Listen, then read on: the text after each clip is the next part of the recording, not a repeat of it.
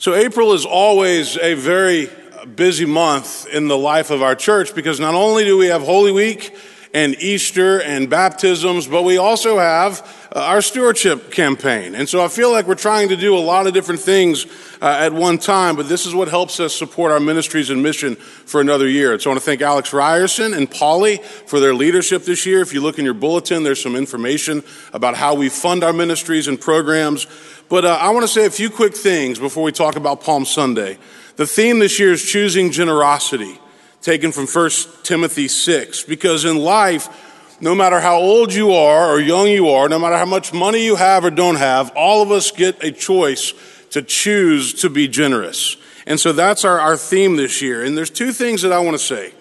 The first is we need everybody to participate in this campaign every year because we can't do the ministries of this church without your help. And the second thing is this. Woodmont is a very generous church, but we still have great potential when it comes to stewardship. And so take that as a loving challenge from your minister. But I want to put that out there because, again, everything we do is dependent on your generosity. Today's Palm Sunday marks the beginning of Holy Week, the most important week of the year for us as Christians. And we'll have a special service on Monday, Thursday at 6:15 in the chapel, and then on Good Friday here at noon in the sanctuary with ministers from different parts of Nashville. And all of these are important because as Christians, we're not just called to remember, but to relive and re-experience and reflect upon Jesus' final days on earth. We can't just jump from Palm Sunday to Easter. We have to remember everything that happened in Jerusalem, in the upper room, in Gethsemane, on that cross on Friday. It's all a part of our faith. Now, how many of you are golf fans here this morning? Don't lie, tell the truth. So if you're a golf fan, if you like golf, some people say, I'll play golf, I won't watch golf, or I'll watch golf, but I won't play golf. Well, this is a special week, right? Because there's a tournament going on in Georgia called the Masters. And this week was made even more special when a guy named Tiger Woods announced that he was going to come back and play in the Masters tournament just over a year after a horrendous car accident in California that he probably shouldn't have survived, that crushed his right leg. It had to be rebuilt. But all of a sudden, he's back in the Masters and he's playing. He had lots of injuries. They had to pry him out of his car. And nobody really thought that he would ever play golf again, much less compete in the Masters a year later. But if you watched the galleries in Augusta this week, you saw thousands and thousands of people following Tiger Woods, trying to get a glimpse of Tiger Woods, welcoming Tiger Woods. They could not wait to see him playing at Augusta. He defied the odds. He came back. And that's a story that's dominated the sports world and also most news outlets. Well, about 2,000 years ago, there was another crowd gathered in Jerusalem, eagerly awaiting a different kind of arrival. It was the time of Passover. About 2.5 million people were crammed into Jerusalem. The law said that all Jewish males who lived within 20 or 25 miles had to come to Jerusalem to be a part of the Passover. And so this was a city that was bustling with energy, and there was a lot happening and going on. Biblical scholars will tell you that in Jerusalem, that first Palm Sunday, there were two processionals that happened. On the west side of the city was the procession of Pontius Pilate. And this was a mighty procession that demonstrated Pilate's political power. It was a big deal as he came into the city. Soldiers on horses, soldiers on foot, armor, helmets, weapons, banners, trumpets, golden eagles mounted on poles, and glistening in the sun. There were swords, and there was the sound of men marching, and horses, the swirling of dust. Lots of people, thousands of people looking on, many of whom were resentful and scared, watching Pontius Pilate enter the city. But then on the other side of Jerusalem, the east side, there was another procession. Many peasants had gathered, and they were waiting with great anticipation for the coming of a new king, a king from the lineage of David, a man named Jesus from the village of Nazareth. The people had heard about Jesus and all that he had done. They had heard of his teachings and his healings and his miracles. Some had even witnessed it themselves. He was going to be the new king. He was to fulfill the prophecy and deliver the people from Roman rule and oppression. And they were eager to get a glimpse of him, and they waved their palm branches towards him and shouted Hosanna like the children did this morning. So imagine this. Here he comes, cloaks thrown on the ground, palm branches waving in the air. Expectations were high. Hosanna, Hosanna in the highest, which means save us now. Blessed is he who comes in the name of the Lord. And Jesus comes into Jerusalem, not with a mighty political procession, not with soldiers and horses and cavalry, but humble and riding on a donkey, fulfilling the words of Zechariah that Pharaoh read this morning. So can you picture this? Two different processions coming into the same city. Pilate's procession proclaimed the power of the empire. Jesus' procession proclaimed the kingdom of God. Pilate's procession proclaimed the domination system of that day. Jesus' procession represented those who were being exploited. Pilate's procession was loud and royal and arrogant, and Jesus' procession was smaller and much more humble. Pilate's procession made people tremble out of fear, but Jesus' procession caused them to celebrate and wave their palm branches in a sense of hope. And when we begin to understand these two different processions coming into the holy city, then we begin to understand what Jesus' message and his kingdom is all about. Jesus always led by example. Jesus was humble. He was honest. He didn't ask his followers to do anything that he wasn't willing to do himself. He was passionate. He was thoughtful. He put other people before himself. He affirmed what was right, but he spoke out against what was wrong. He proclaimed a different kind of kingdom, and he called it the kingdom of God. That's what he came to teach. He was committed and dedicated and persistent. He was willing to face Jerusalem, even though he knew what that might bring. He resonated with the peasants, the poor people. He spoke up for the poor and the marginalized. He spoke the truth in love. He warned of the dangers of money and possessions if they become our master in life. He cared for the least of these. He challenged others to do the same. He spoke out against the Roman oppression system, but he was always very careful with what he said. Render unto Caesar that which is Caesar's, render unto God that which is God's. He rarely got angry, and he always seemed to be in control of the situation. He was never too busy to go and help people who were in need. He listened, he responded, he reached out, and he was constantly pushing the social norms of his day. And Jesus showed tremendous courage entering Jerusalem on that first Palm Sunday. Matthew tells us that Jesus had already made plans for this. He sent two of his disciples into the village ahead, and he says, "You'll find a donkey and a colt. Bring them back to me, and if anybody says anything to you, tell them the Lord needs them."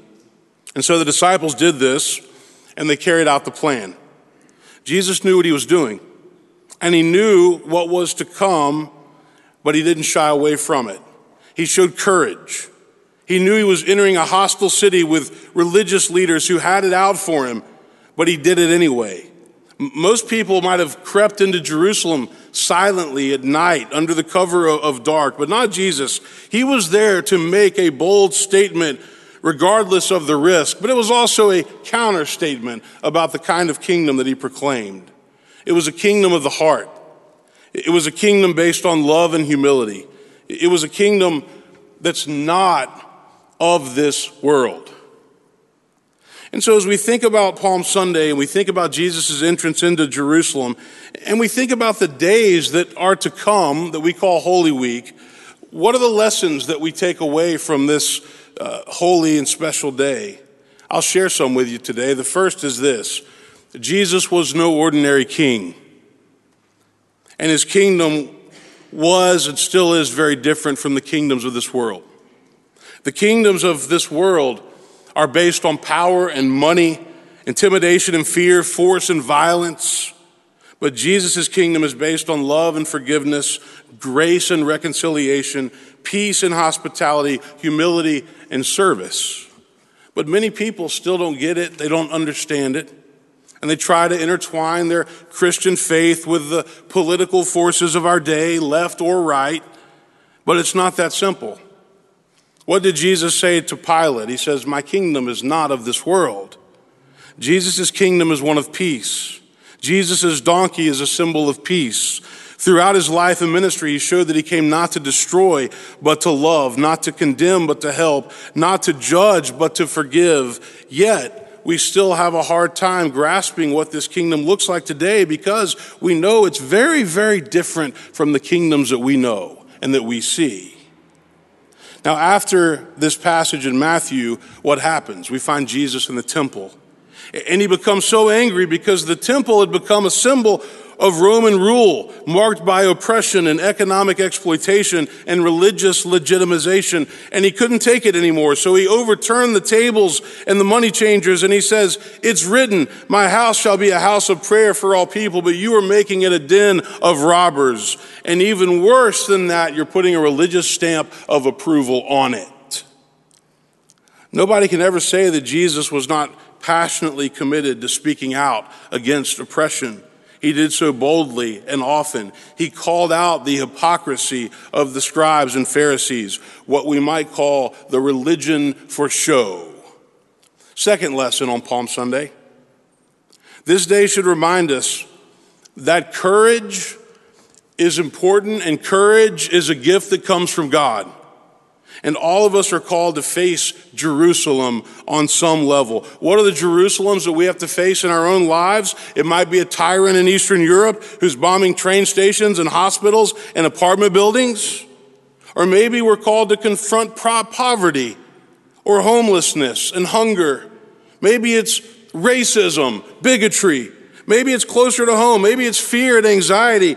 Maybe it's coming to terms with something that we did in our past so we can't seem to forgive ourselves.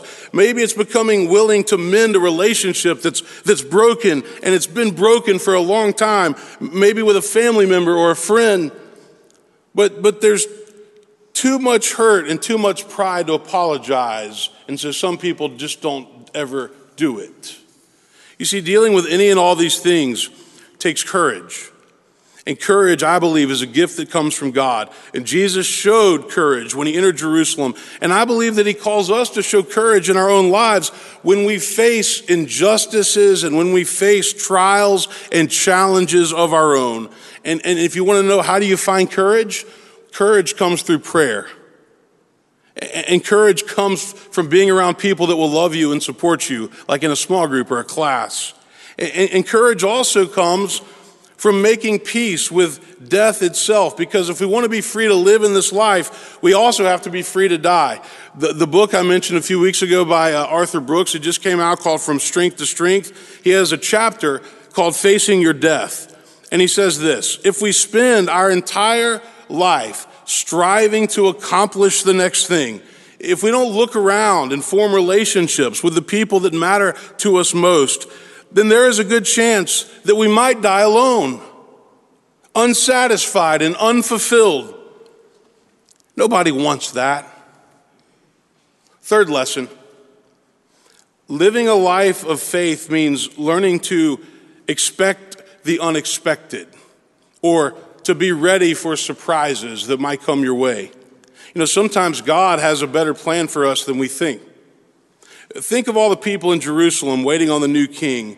And they were used to seeing the kings ride in on horses with soldiers and army. And all of a sudden, here comes Jesus, long-haired guy, hippie guy, riding on a donkey. What an image. What a surprise. What a contrast to Pontius Pilate. This is not our king, is it? It's not supposed to be like this. How's this guy going to overthrow Roman rule? How's this guy the one we've been waiting on for all these years? But life is full of surprises, some good, some bad. And sometimes we have to be open to the possibilities and learn to expect the unexpected. Stanley Hauerwas, Duke ethicist, says this. He says, you want to know about Christian joy? Christian joy is the disposition that comes from our realization that we can trust in surprises for the sustaining of our lives. We can see our friends and our spouse and our children as sheer gifts that are present to us. Joy helps us move away from an entitled mentality. Lesson 4. Palm Sunday and Holy Week reminds us that people, human beings, are fickle. What do I mean by that? Sometimes the people who welcome us with praise and adoration are the same people who later turn on us. Those who waved the branches for Jesus and said, "Blessed is he who comes in the name of the Lord," were the same ones who just a few days later would shout, crucify him, free Barabbas, crucify Jesus." Even Jesus' closest followers would turn their back on him, even Peter. And isn't that true in life? The people who you know the best and who you trust the most have the ability to hurt you the deepest. And guess what? As human beings, we've all experienced it. We know how Holy Week begins, and we also know how Holy Week ends. Palm Sunday and Good Friday are great reminders of how often life can take a turn very quickly, and people can surprise us, and people can disappoint us and abandon us, but God never does. Which leads me to my final point on this Palm Sunday, lesson 5. Palm Sunday and Holy Week reminds us that the way of Jesus Christ is the way of the cross. And we cannot get from Palm Sunday to Easter without first going through the pain and the agony and the suffering of Good Friday. We can't just skip that part. It's tempting, but we can't do it. There's so many Christians who only want to focus on being happy and joyful and free of pain and fear, but that's not life. I think about churches that, I don't mean to make fun of them, but they start celebrating Easter on Friday. That doesn't make any sense. You gotta have Good Friday if you're gonna have Easter. That's what's unique about our faith. He was crucified. He understands your pain because he lived it. He understands what it means to be betrayed. He understands what it means to come up against a force that can put you to death. He knows that life is not always easy and happy, and we have to deal with illness and shortcomings and pandemics and hardships and disappointments and love and devastation and loss and struggle, and ultimately we have to deal with death itself. To celebrate the life of a great guy this afternoon, Jeff Ham, who passed away this past week from glioblastoma. And he's had to face death over the past 14 months. And it's been hard. But because of Christ, we also know that death doesn't have the final say. Death doesn't win. Love wins. Passion wins. And next week we'll come to this church and we'll celebrate all of this and how life goes on even after we die. Amen.